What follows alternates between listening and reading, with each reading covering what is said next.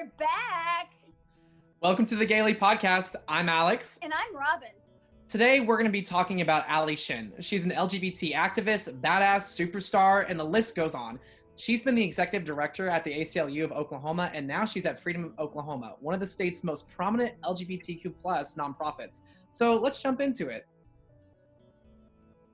Well, thank you for joining us today, Allie. I want to talk to you first about the most timely issue. Recently, the Supreme Court ruled that the Civil Rights Act of 1964 applies to sexual orientation and gender identity. First of all, what does that mean and how does it impact Oklahomans?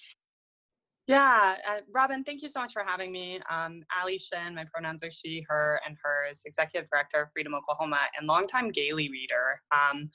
I think it was really important to me when I was young and coming out, before I even went to a gay bar and got the guts up to go to a gay bar, I would discreetly pick up a copy of the Gaily, right? And while things are so much better, I think, for LGBTQ2S youth than they've ever been. And certainly I was able to have a much more pleasant coming out experience than people who came before me because of the work they did. It's still really difficult to come out in Oklahoma, and seeing the Gaily, Picasso is a place that I saw it a lot, or now I pick it up at Elemental Coffee, right? Knowing that there's not only community members out there for me before I found my community, knowing that they were out there, but that there's a strong enough community to have a newspaper was absolutely incredible and important to me. So thank you for the work that you do. So a big decision, right? Title VII, we have employment non-discrimination all across this nation now, and that is so exciting and frankly surprising. I was talking with Senator Kay Floyd before the decision, and she was assuring me that she was just certain. She's like, justices read the law, it's going to go our way. And, this is a lesson in not disagreeing with Kay Floyd. I was like, no, you're wrong. There's no way. You don't have a read on the political situation. And she just kept saying, I have a read on the judiciary. And I'm telling you, they're going to read the law. I've listened to these arguments. And she was right.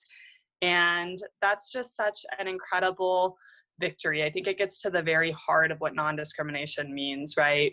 So often we think about the LGBTQ2S movement, and we think about a lot of people think it's over, and it's just not, right? Marriage equality was not the end. It wasn't even close to the end. It was an important victory for so many of us. It didn't change lives for a lot of us. But what we know is that we have to be moving toward a place where we have equal protection under the law. And this is a huge step in that direction. What it means for Oklahoma, prior to that decision, Norman, Oklahoma was the only place in Oklahoma where you could not be fired for being who you are. Yeah. And now there's nowhere in Oklahoma where you can legally be terminated or denied employment because of your sexual orientation or gender identity. We know that's a big difference between legal protections and lived equality, but the legal protections are here now, and that's a huge step toward making life better for LGBTQ2S Oklahomans. It sure is. So I'm trying to grasp the logic of those who don't agree with the court ruling. Why do you think people were against the ruling? Yeah, well, I think first, it's really good that the Constitution is not subject to an opinion poll, right? And I think that we have really major shifts in this country, and sometimes it is up to the court to help us with those shifts. Think of, prior to Loving v. Virginia, the case that made interracial marriage legal in this country, across the country. A minority of Americans believed that interracial marriage should be legal. A couple years after that court decision came down, I think it was 1977, the country overwhelmingly believed that interracial marriage should be legal. And we've seen that exact same shift happen around marriage equality as well, right?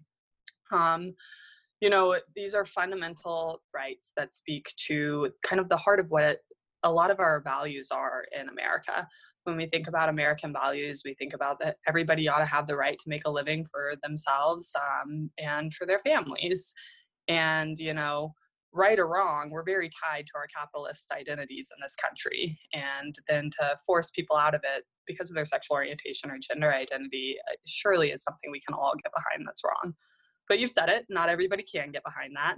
I don't want to presume to know what people's individual motivations are. I will say that I've talked with a lot of people who own businesses who aren't members of our community and don't spend a lot of time with our community, that might be a little bit weary or even afraid of who our community is. But from a business perspective, they can get there with us. We're not gonna, if somebody shows up and does their job, then I'm for them, right? I think that a lot of, we try at Freedom Oklahoma to think that discrimination is motivated more by ignorance or a lack of understanding or opportunity to understand than it is by hate. Of course, that's not always true, and we would never encourage any single member of our community to put themselves in an unsafe situation to try and change hearts and minds. That's our job. But we think that the more that people interact with members of our communities, the more they understand that not only should we have the right to work, we should have absolutely every other fundamental constitutional right that every other person has. I don't need them to love us. I just need them to leave us alone, right? Right. But hopefully at some point they can love us too. In states like Oklahoma, where there was no formal LGBT workplace laws, were there actually a lot of LGBT people getting fired that you know of? Yeah, totally. It's actually one of the primary calls we get for assistance at Freedom Oklahoma. I tell a story. At one point, we had a young transgender person in our office who was there for a meeting to talk about the ways they were discriminated against in the workplace. And while that person was there, we received 2 other calls about workplace discrimination in the hour and a half that they were in our office. That is unfortunately commonplace. Again, we distinguish between lived equality and legal protections. For instance, we know that it's completely illegal to fire somebody for being Black in this country. We also know that in subtle and insidious ways it happens all the time, that we create inhospitable work environments for Black Americans, that by 1,000 paper cuts, we push them out of the workforce. So we know that that happens for LGBTQ2S Oklahomans as well. And we know that it'll continue to happen, unfortunately. But what we're really thrilled about is now that we have the law on our side, these are things that we can begin to push back against and help people understand that they have an obligation to their LGBTQ2S employees and potential employees. And we'd like to help them with those obligations. Very good. So touching back on the workplace protection rights for LGBT people, why do you think it came so many years after marriage equality? Mm-hmm. Yeah, that's a great question that I wish I had a real succinct answer to. I can kind of take some guesses. I think, marriage was really part of the movement for a lot of reasons, like that marriage equality was about helping people understand that we're just like them, right? We want to get married. We just want to be able to adopt kids. We, want to love who we love. We are the same as you. We want the same things as you. And I don't want to, for a single second, say that marriage equality was not an incredibly important decision. It was. I sat and sobbed when I saw that come out, and I will never forget the feeling I had sitting in the back of Mayflower Church and watching Laurie Walkie marry couple after couple that first day that it was legal in Oklahoma, right? Yeah. But I think that there were some, and I think like the movement would say that there were some mistakes made in our quest for marriage equality. And that one of those was presenting like, hey, we're just like you. Queer and trans people often are not just like straight and cisgender people, and that's okay. Our rights and liberties cannot be conditioned upon our ability to fit ourselves into a specific box. And I think that's where it gets a little tougher, right? We have this big victory from very lovely couples, like everybody loves, James, everybody loves Edie Windsor, like heroes of the movement, no doubt. But what we want to talk about as a movement now is, what about the people who can't pass, right? What about the people who don't want to get married, or who do want to have a poly relationship, or who, want to be very attached to like some really important things in queer culture and don't want to have to hide that about themselves in order to have equal rights. I'm not sure if that's why employment discrimination took so long or not. What I do know is that the more that we're able to be our authentic selves unapologetically in our quest for rights, the faster that the movement is going to go. Very good. Other than LGBT plus rights, what are some other civil rights issues that you've worked on in the state? I know you were ACLU for a while, so. Yeah. So at ACLU, my work is primarily around criminal justice reform, something that's really important to me, to the ACLU, to the state. I grew up in Oklahoma City, and I went to Northeast High, where I was one of a handful of white students in my class. And I'll tell you, Robin, I was not a good kid. I just wasn't. I was into drugs. I was into alcohol. I was running around, running from the cops, getting into as much trouble as I could get into. And what I saw, people in positions of authority meet me as just, a cute little white girl with a little trouble needing to be challenged. My peers were met with being entered into the criminal justice system. And, when we see Black and brown bodies being murdered by the police, and we immediately go through, well, what were they doing wrong? I can tell you, I can give you a list of things that I've done wrong, and it has never landed me in even a smidge of physical danger from police officers. I have run from them. I have talked back from them. I, have stood in front of them with drugs on my body. I have broken laws in front of police officers, and never has that put me in even a little bit of danger. So I say all that to say, I think that, that also is an LGBTQ2S issue.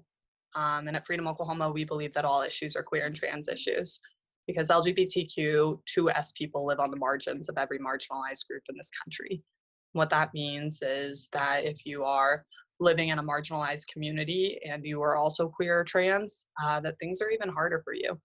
And what we want to do at Freedom Oklahoma is recognize that we have the backs of all of our community members, not just our community members who need to get married or need, to not go to conversion therapy, but we have the backs of our community members who are facing deportation.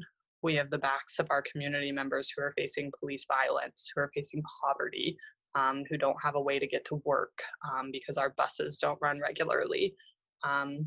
We think of all of these things that we do. Voting as an LGBTQ2S rights issue.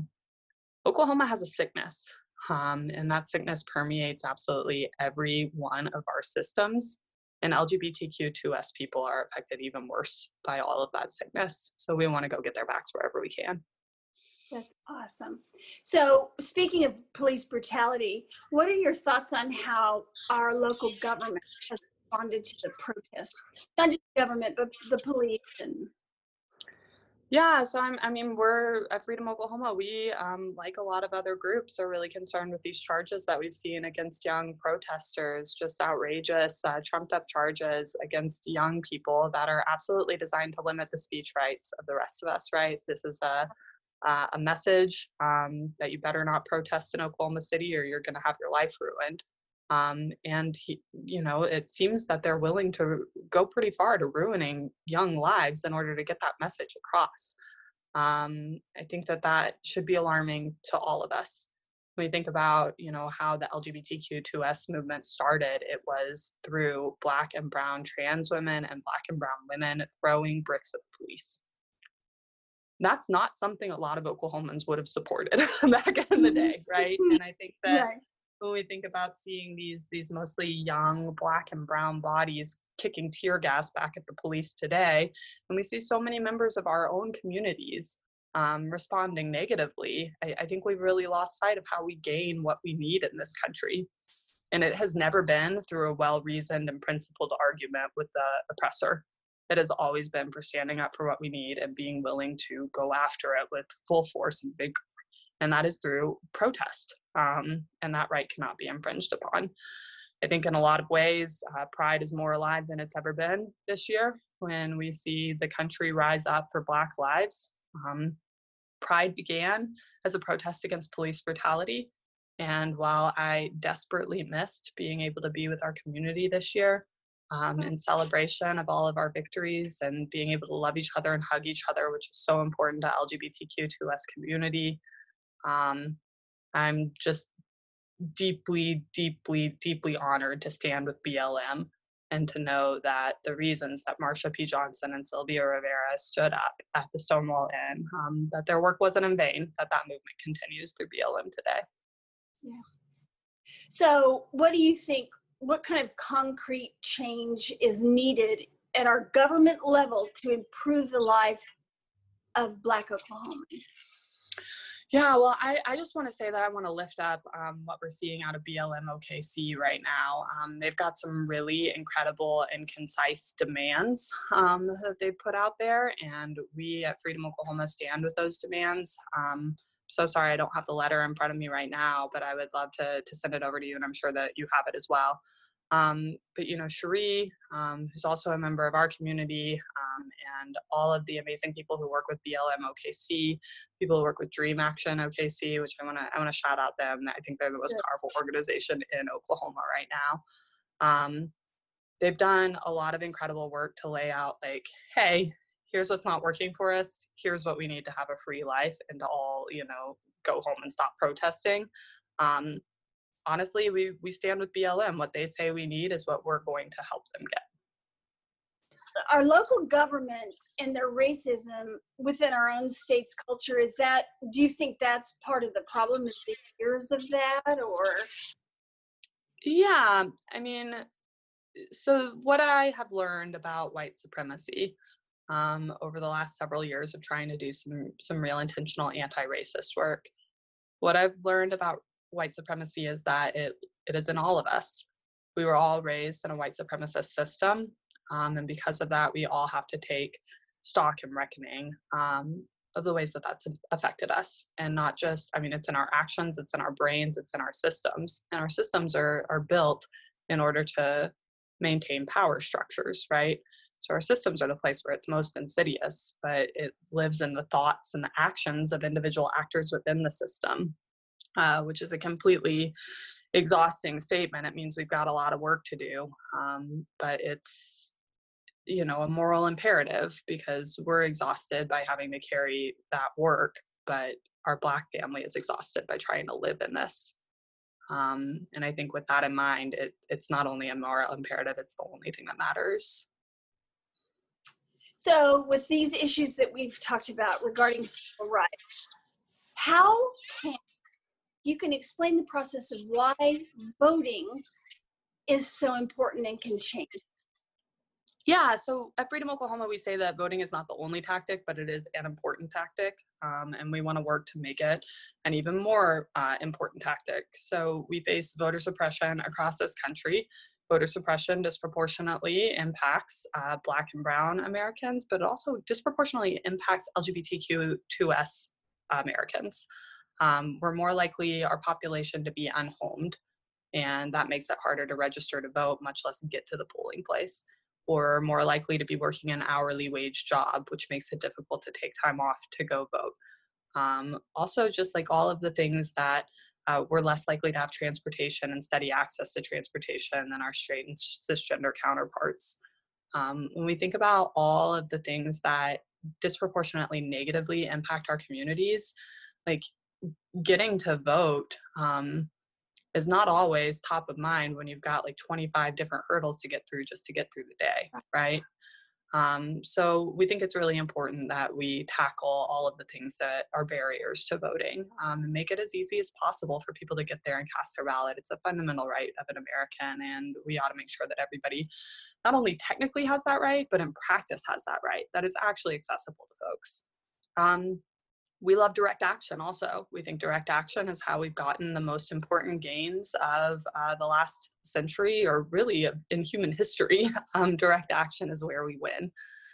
What we say about voting is that it's a lot easier to get what we need through direct action if we have the right people in office, right? Some of the most transformative presidencies that we've had in the United States are not held by ideologues, but rather people who are able to be pushed by direct action and pushed by citizens who, people who live here who give it their absolute all to build a different world and a better world. So we think, voting's not the only tactic, but I want people in office. They may not perfectly represent my values, but I want people who are going to listen to me and get closer to representing my values than the people who aren't even going to let me in the room. Right. So how would you respond to a person who might ask you, or they say they feel like the government has never helped them? But why should they waste time voting? Because I know there are people like that. Totally. I mean, hell, Robin, I'd say that's fair, right?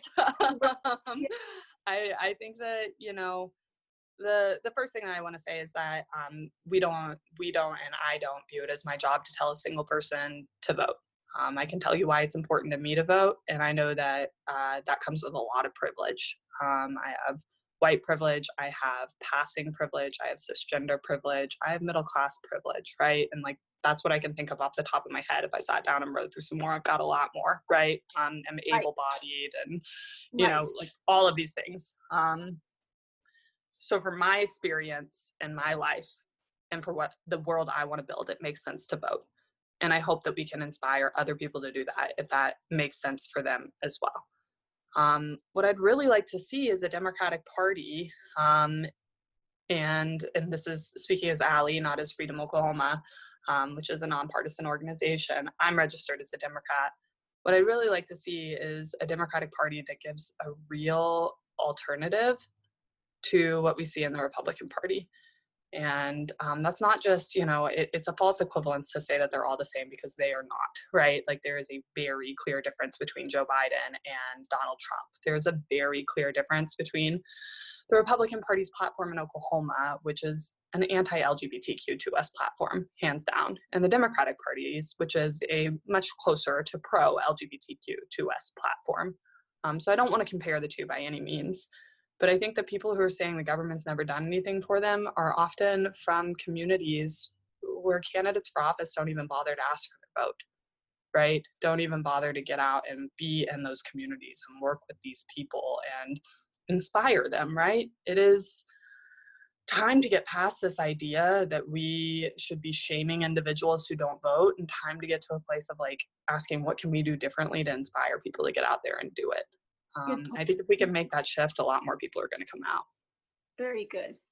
Now let's talk a little bit about Allie Shinn. All right, let's do it. You've been for civil rights in Oklahoma for over a decade. I've seen op-eds written by you, standing by Muslim Oklahomans, and debate with local anchors who casually justified police brutality. So what got you interested in doing this in the first place? Yeah. You know, it was really similar to what I was talking about with my experience growing up. So I'm sober. I've been sober for 8 years in October, so we should say 7 years because we don't count them early. Yeah. So I've been sober for seven plus years, and in that experience, I really I was in and out of county jails, and that was the times that I got caught or the times that I was hauled in, right? And I know that my experience was different because I grew up middle class and because I am white, and that's it. And I think once we recognize that once I recognize that I'm not some special creature that deserves this, right?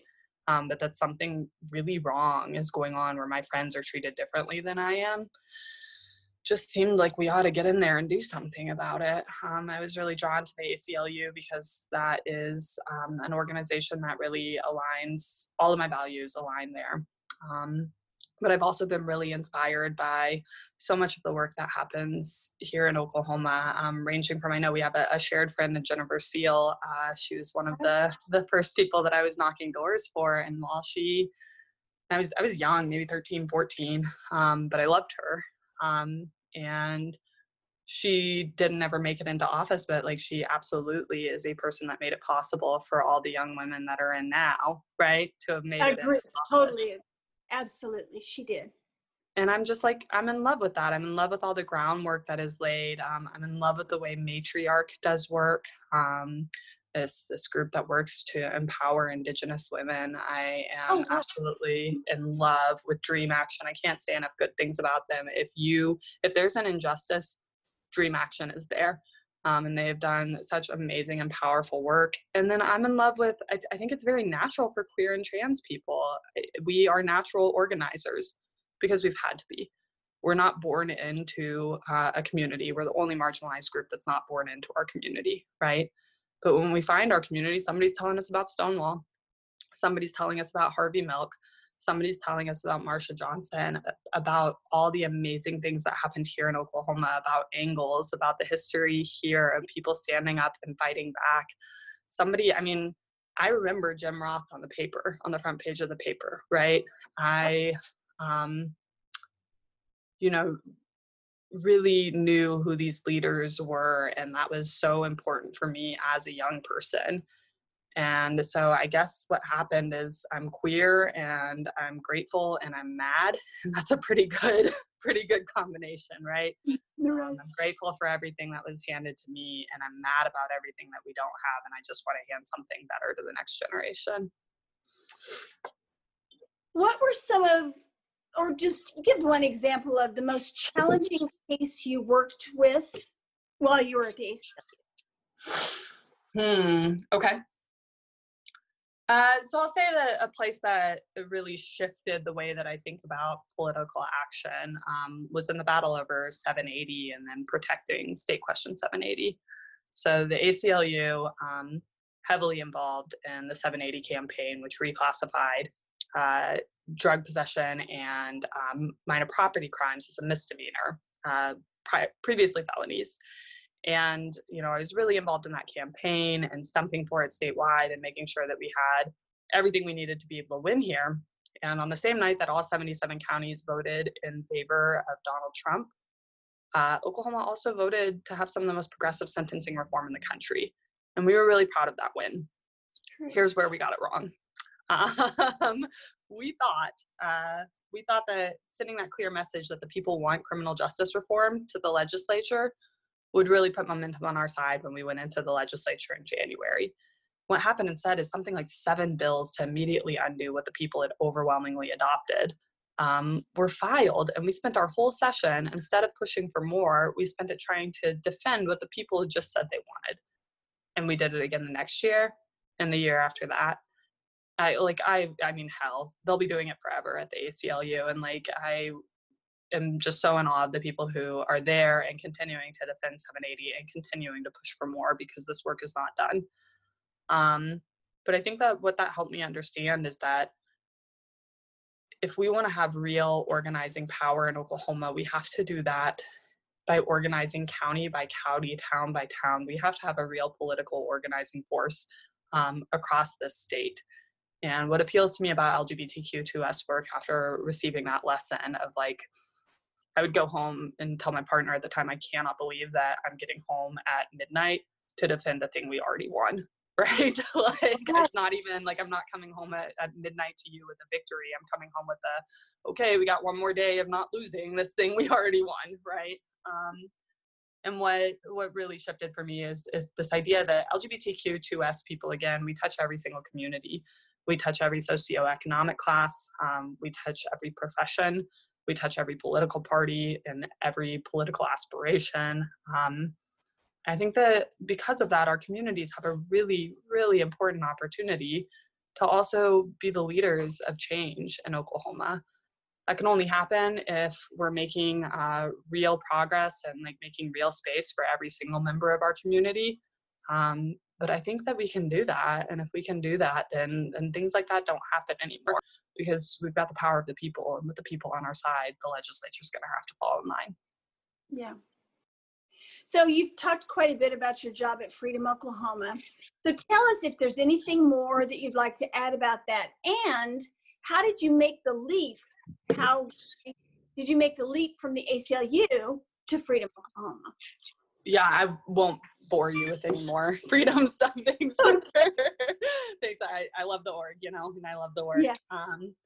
I just, when that job came up and open, everything that I just told you, I think LGBTQ2S communities, I want to say a note that we're shifting to always saying LGBTQ2S. I want to say that Two-Spirit folks have a uniquely Indigenous experience, and we have not done a good job, we at Freedom Oklahoma, or we as a movement, of making space for that uniquely Indigenous experience. We cannot place Two-Spirit people under any of those other umbrellas. We have to make space for uniquely Indigenous identities. So when that job came open, it really, I love the ACLU dearly. I have loved doing that work. I would do it again in a heartbeat, and probably will someday. But for when this job came up, I just seemed like an opportunity to go home. The first time I ever felt at home in my entire life was coming out as queer. And, the way that these communities held me, the way that LGBTQ2S people showed up for me in a way that, like, just a love I didn't even know was possible.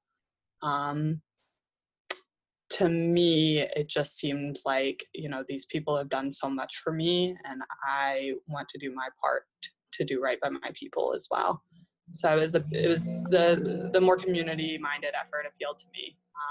Being with my people appealed to me, and I've loved it. We get to build community, we get to be with our people, we get to be with our cultures, and that is really special and important work. I'm lucky to do it. So, last question. Are you proud to be an Oklahoman? And if so, why? Oh man, that's a tough one. Yeah, I definitely am an Oklahoman, right? I wasn't born here, but it gets in your blood, and here I am here in Oklahoma. I think that there are some really rich cultures and identities here in Oklahoma. And I think that there's something really special about being a member of a marginalized community in Oklahoma, because we have to hold each other pretty close and pretty tight, right? And so a lot of the things that make it hard to be in Oklahoma also make it really beautiful and easy to be a member of an LGBTQ2S community, right? We're closer, we're tighter. We still have lesbian bars here, right? They're closing down all over the country. We still need them. And I love that aspect. I love that, like, immediately we have the shared experience of being queer in the Bible Belt. Oklahoma's got a long way to go. And what I have been thinking a lot about lately is that if we love a place, we hold the place accountable. If we love people, we hold them accountable. Because this sickness, the way that we're treating pretty much anybody who's not white and cisgender and wealthy in Oklahoma, the way we're treating everybody that lives here is damaging all of us. And we ought to love ourselves and each other enough to not only ask for better, but to demand it. We're taught that, standing up and speaking out isn't polite, that it isn't based in love. But I think that we ought to be a little angry, and we ought to get into a little bit of trouble. And all of that can be deeply rooted in a loving experience. I love Oklahoma. I love my family. I love my communities. Let's ask them to be a little better. Great. Well, you were amazing, and I want to thank you again. Yeah, thank you. You bet. And Allie's story just shows you how using adversity as momentum can really change a community. If you'd like to learn more about the issues we talked about today, we've linked Freedom Oklahoma's website below. Once again, I'm Alex. And I'm Robin. And this is the Gaily Podcast.